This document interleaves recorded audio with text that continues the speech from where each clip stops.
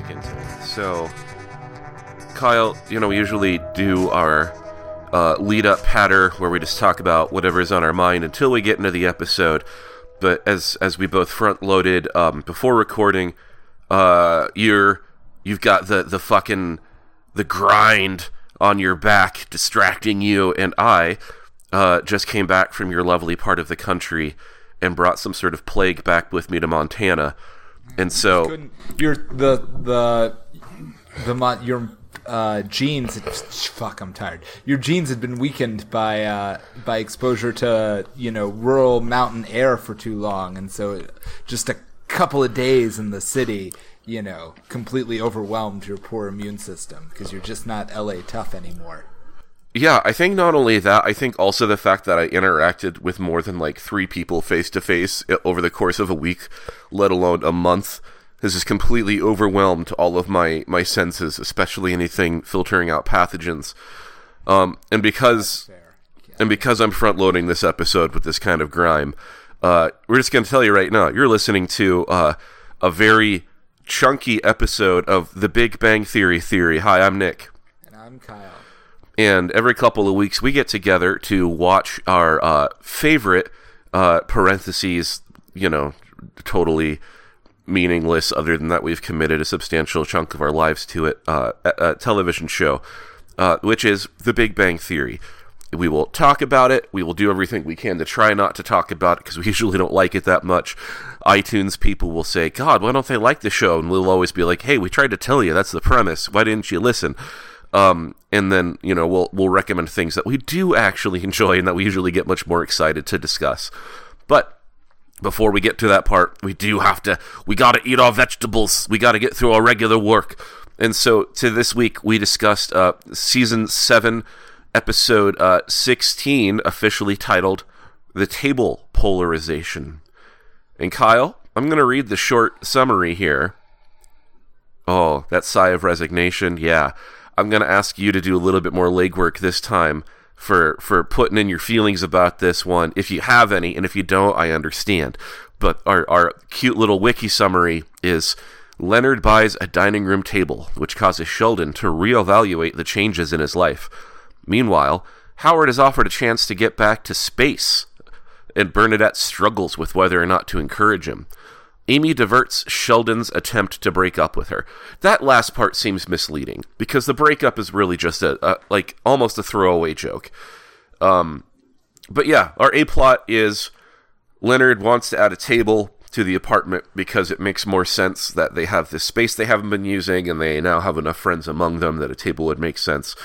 But of course, we go back to Sheldon's kind of baseline proclivities, and we refer back to the roommate contract that comes up whenever it conveniently needs to. And that is most of the A-plot. The extent to which Sheldon even considers breaking up with Amy is just a game of Leonard and Amy both trying to manipulate him into whether he believes he is smart enough to see through them in their own intentions regarding this table. But there's no actual breakup threat. That totally resolves. It's like a half joke. And then ultimately, hey, A-plot summarized, guess what? They get a table, they sit at it, and then they're still like, this still just doesn't quite feel right. So we'll go back to the couches we were sitting on, and we'll see if that table, much like every other minor female character, just disappears without an explanation, or if it sticks around. So I don't know why they put a table in this unless, do you think someone was like, do you think this episode only exists because someone was like, it is a little weird that we've never addressed the fact that there are way more people sitting around that little kitchen table? Wouldn't these, is anyone that invested? Does it matter? No. Kyle, I don't know why this episode exists.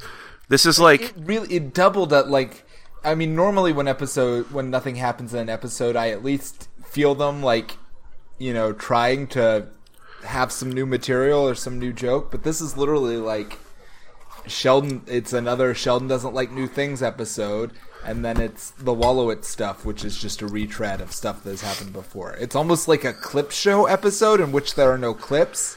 Well, so with the B plot, I think, is Wallowitz, he's going back to space, and I think had they switched these around and focused more on this, I think Wolowitz's, at least the idea for his plot, is a lot more compelling, because the short version of this is he gets a call from someone at NASA that's like, hey man, remember your last mission? Well, actually, we want you back for another one. And so Wolowitz, his initial reaction is to be like, oh right, space, I'm an astronaut, of course I have to do this, it's radical, why wouldn't I?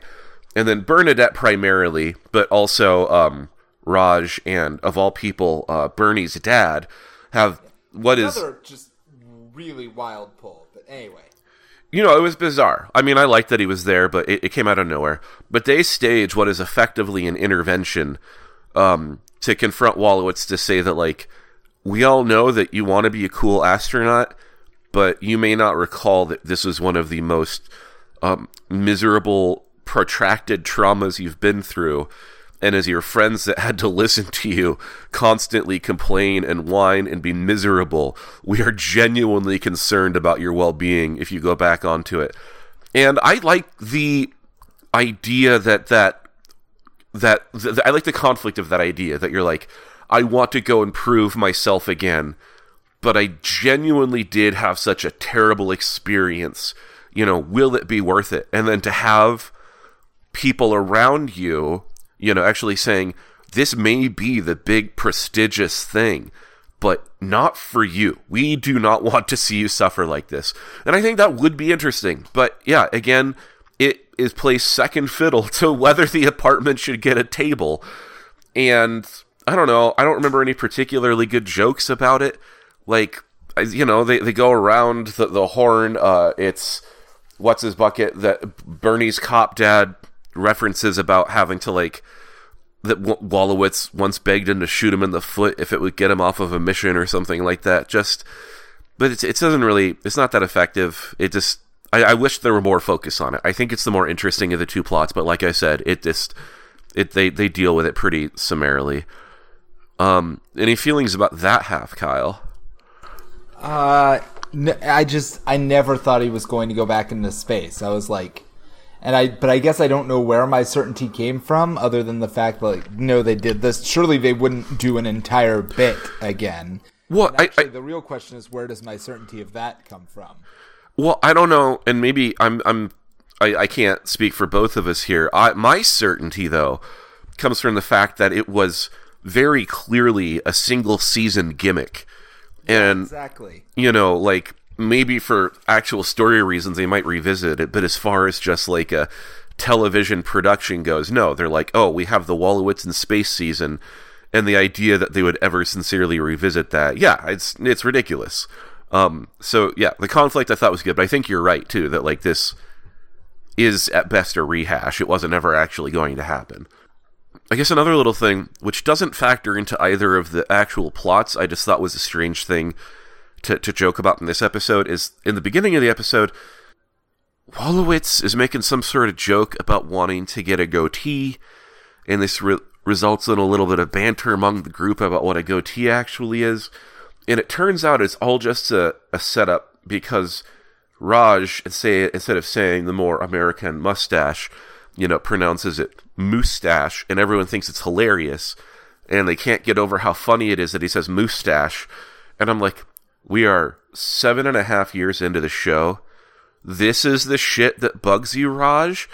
All of the racist jokes and stereotypes about you, your family, your homeland, you've taken it all in stride. But now, after all these years, the way you say moustache, that is something you cannot bear. That is where a line has been crossed. But again, they don't do anything with it. It's just like the one thing it seems that I've noticed anyway, that he's expressed genuine annoyment about after all of this other abuse. Well, that, and apparently, you know, just in this episode we do get the example, which when you put them together, boy, suddenly it doesn't seem so good, which is that they made him he was always the one who had to sit on the floor until as a general rule, which I don't even know. I haven't been keeping track of who's sitting on the floor. But boy, you wouldn't want your Indian friend to be like, you know, every time I come over, everybody else always gets a seat, and I'm always the one who ends up sitting on the floor. Yeah, that would be weird, because you say one Indian friend, and I'm like, well, I don't know if that's as much of an issue. But then I remember, well, one Indian friend implying everyone else in the room is very white. And it's like, oh, yeah, that does suck. That is a strange look. But yeah, again, not addressed. Could have been its own issue, but I don't know. It's fine. It's a fine episode. It's one of these ones where I think I'd be more annoyed by one if I weren't sick and feeling just too run down to have excited emotions, but also, I don't know, I feel like, as much as I hate to admit it, that there have been a couple episodes this season that I think have actually been, really high quality, that I've genuinely enjoyed, but this is a reminder that, oh yeah, but that isn't necessarily indicative of a general uptick, that maybe, hopefully it's a trend, but I can't rule out that maybe I just got a couple good episodes and I have to remember that this is the standard. But yeah, I don't know. Kyle, like I said, I could focus on more of this. That's most of it. I don't have a lot of feelings on this. Do you have any other feelings about this episode? I guess just the only other thing I was going to bring up is when Wolowitz is talking about going into space, he says, if something should happen to you, just promise me you'll, be there for Bernadette. And Raj is like, oh, absolutely. In fact, we'll name our first kid after you. Just kidding about that. Which was it would be a funny joke, except he says it so deadpan that it's actually pretty, I guess we're still doing the thing where Raj has a crush on Bernadette, which they just hadn't circled back to in a while. So I'm just like, is this just the episode where all of the old canon comes back again? Oh, well, I mean, not too seriously, but I think we're reading this differently, where you see that as the old crush. I see it as Raj knowing that he has a very sacred duty to fulfill for his friend, which is, getting all deep in that Bernie to make sure that there's some sort of child left for the memory. But, different readings. But, yeah, this middling throwaway episode. Thank you, Season 7, Episode 16. But, I mean, with that, I think we will have a much better time, even if we do go rushing into the things that we actually enjoy. And so, without further ado, let's just move on past this kind of stink episode and try to focus on some good stuff for a moment. And, I've got one kind of half-cocked that I'm still ready to talk about, but Kyle, would you like to go first, or shall I? Sure, I'll go. So this is an interesting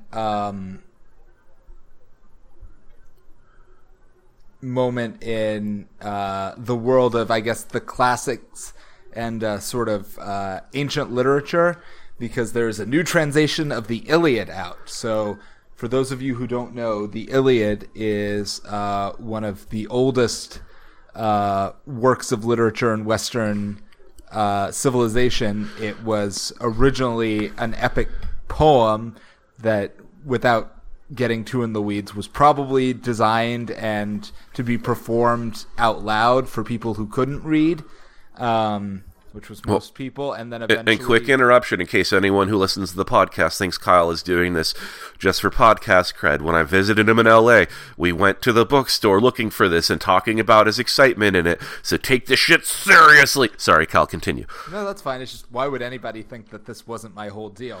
I feel like I've been very... Well, I think you fit into it, Kyle. I just think that also, someone less genuine than you would love to have an opportunity, to be like, no, I'm reading classical literature, but no, you and I just want to be there to remind everyone that you're a real homie. That's all. Yeah. So anyway, I've read this. This was for part of my degree in philosophy and ancient literature and shit. This was the very first book I ever read in college. So I have some familiarity with it, and I also love it a lot. But anyway, so ancient story, centering around the Trojan War. It doesn't have the part with the Trojan horse in it. That comes after the bit that's in the poem ends. But, anyway, there's a new English translation by, a woman named Emily Wilson. And she has, as far as I can tell, without reading the introduction or any of the interviews she's given, she has tried very hard to sort of make a very, very readable, like comprehensible to modern like ear sensibility of the Iliad. So it is, I've been reading it out loud, and it is. I've basically been forcing my partner to listen to me recite the Iliad to them because I'm a sadist. But it is a very how do I say this? It rolls off the tongue, and it's pretty easy to figure out what's going on. So I think if you were ever looking to read this particular work, and I think it has, it's up there with like Hamlet and Moby Dick in terms of like things that just have works of art that have world historical value, then I think you should absolutely read it. Oh, I guess I should say, so anyway, the story is about, basically, there's this guy called Achilles. You've probably heard of him because of Achilles' heel, which again does not come up in this particular story. But he's this legendary warrior, and he's at Troy. He and all of his buddies, these Greek raiders, have come to destroy Troy and make a bunch of money by looting it. They're basically pirates or like Viking raiders, and they've been fighting to destroy Troy for like many years. And at the start of the story, they're, in media res in the middle of that siege, but he gets into an argument with the other big ruler of the Greeks, a guy named Agamemnon, who basically they have a disagreement about which of them is essentially more important. They basically have a dick measuring contest, and Achilles gets his feelings hurt, and so he's like, screw you guys, you're gonna have to fight without me for a while. And spoiler alert, they proceed to start getting their asses kicked. So it's a big epic war story with intimate descriptions of close quarters combat and, incredibly fragile male egos. I guess slight trigger warning, a large portion of the story does revolve around, men basically seeing women as objects and literal prizes to be won in war. So there's just a constant undercurrent, although nothing super explicit, but there's just a constant undercurrent of like threatening sexual vibes throughout the book. Again, translated by a woman, so I'm sure she did it both in the interest of accuracy and on purpose. But whenever they talk about the women in the story, they don't call it. They're usually like, my trophy. That's my trophy over there. Isn't she pretty? And that's an interesting. I'm into it. And so, anything else in recommending someone that is going to finally translate this to be like, yeah, no, these bunch of like charming, adventurous rapists that are running around, charming, adventurous rapist, I think is the perfect description of like, it's a little bit it's a little bit perfect. Well done. Yeah, so yeah, you go ahead and rely on your fancy translators while I just spit these obvious truths. And so obviously this was Iliad. Who was translator again? Emily Wilson. Okay. If you're and cool, again, there's a big I think there are a lot of like literary, like there are people who are arguing right now in the very small circles where shit like this is cared about, how accurate is this translation, or how much of a feminist agenda is whatevering this translation, and like how closely does it correspond to the ancient Greek, or does it capture certain senses of certain words? And I am not equipped to evaluate any of that because I do not speak the incredibly niche dialect of the ancient dead language that this was written in. All I can say is I've read like multiple versions of the same epic poem. This one reads pretty well, and I like it. Well, hooray. As someone who has had to read my own series of ancient translated poems, readability sure does sound swell. That's just the ability to comprehend without both a thesaurus and a series of footnotes would be delightful. Well, on that note, I will switch to my recommendation, which, is not nearly as culturally high-minded.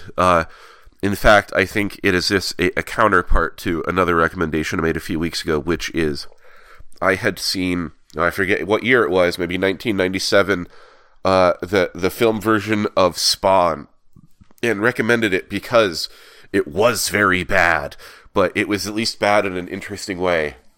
And because it was, this really big attempt to take what was becoming an increasingly popular comic hero, superhero, whatever you want to call him, Spawn, and turn it into a bigger multimedia thing. And, I don't think through any sort of cynicism, just through some misguided steps, totally dropping the ball. But I'd mention at the same time that not too far from Spawn's release, there was another very early black superhero in the form of Blade. And that is my recommendation. It is not part of the MCU, alas, but I am recommending the initial crack at... I am recommending the initial film version of Blade. Not part of the MCU. Has nothing to do with any of that, which is refreshing, because even though it is not the most particularly effective story, it is nonetheless so contained and straightforward, and it is impossible to understate how likable Wesley Snipes is.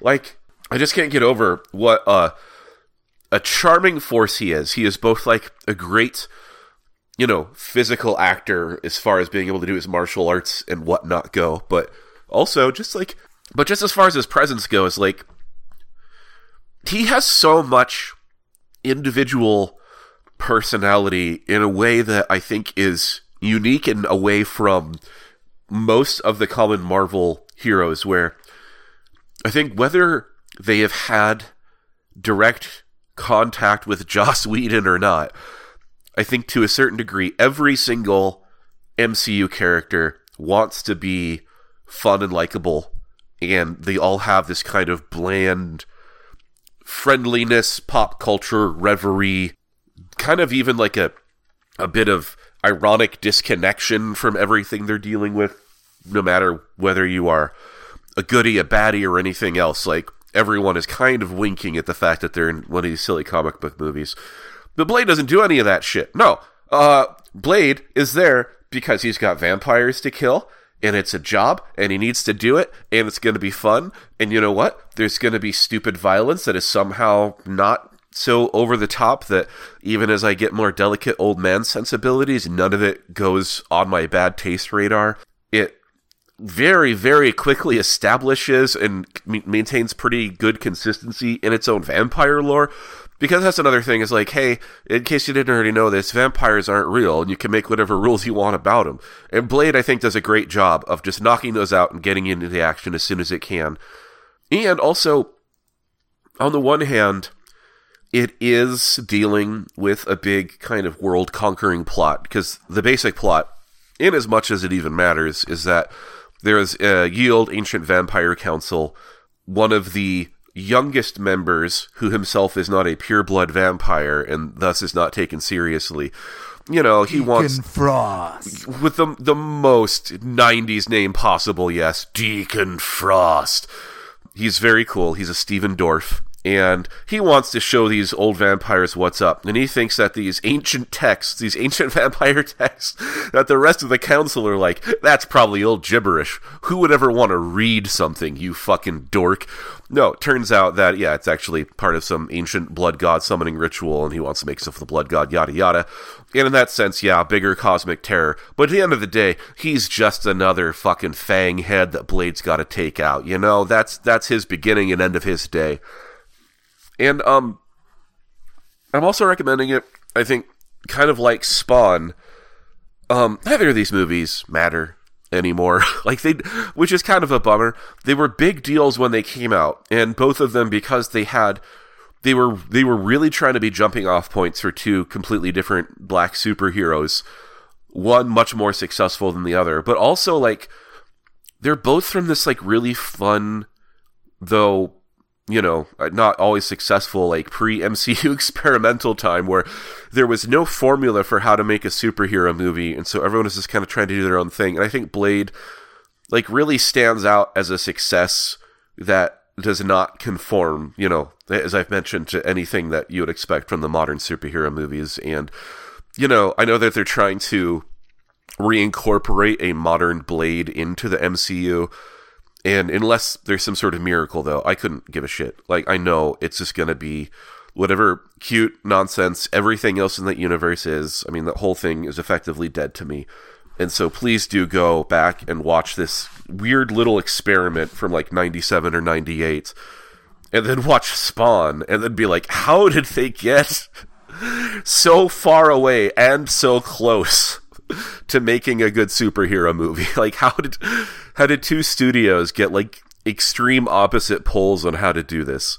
So that is my recommendation. Those are your choices this week. You can either read what could be an incredible translation of the Iliad, or you can watch some middling late 90s superhero movies. This has never been confirmed or denied, but one of the things that many people point out is that the Blade movie, one of the things, it also works pretty well as a Vampire the Masquerade movie. I take it, yeah. And some people just don't think that, like, Vampire the Masquerade came out in the mid-90s, and its whole aesthetic and everything is very much like the nightclub scene in the Blade movie. So it might not be a coincidence that those two, that the one looks so much like the other. I don't doubt that in the slightest. And I'm not someone who played much Vampire at the time. Not because I didn't want to, because I was in that delicate stage of high school where it's like, okay, which of us are clearly literate? And which of us is this going to be a real chore for? And so, not much progress in the TTRPGs of the time. But, no, like, based on my little experience, I could see that. Like, I think pretty early on in Blade 2, they try to establish that there are, in fact, these, different clans with their different rules and have all their different, expectations of themselves and their, familiars and whatnot. And they don't get deep into it, obviously, because, it is like a day in the life kind of thing. But that would be fun to open up that universe more. I don't know. That was one of those things where the whole larger vampire world, I was like, this is what my little teen heart is telling me is natural. This is how I know that, in spite of my fear, I am truly a cute little closet goth. If only I could find friends who are adequately spooky while not taking this shit super seriously.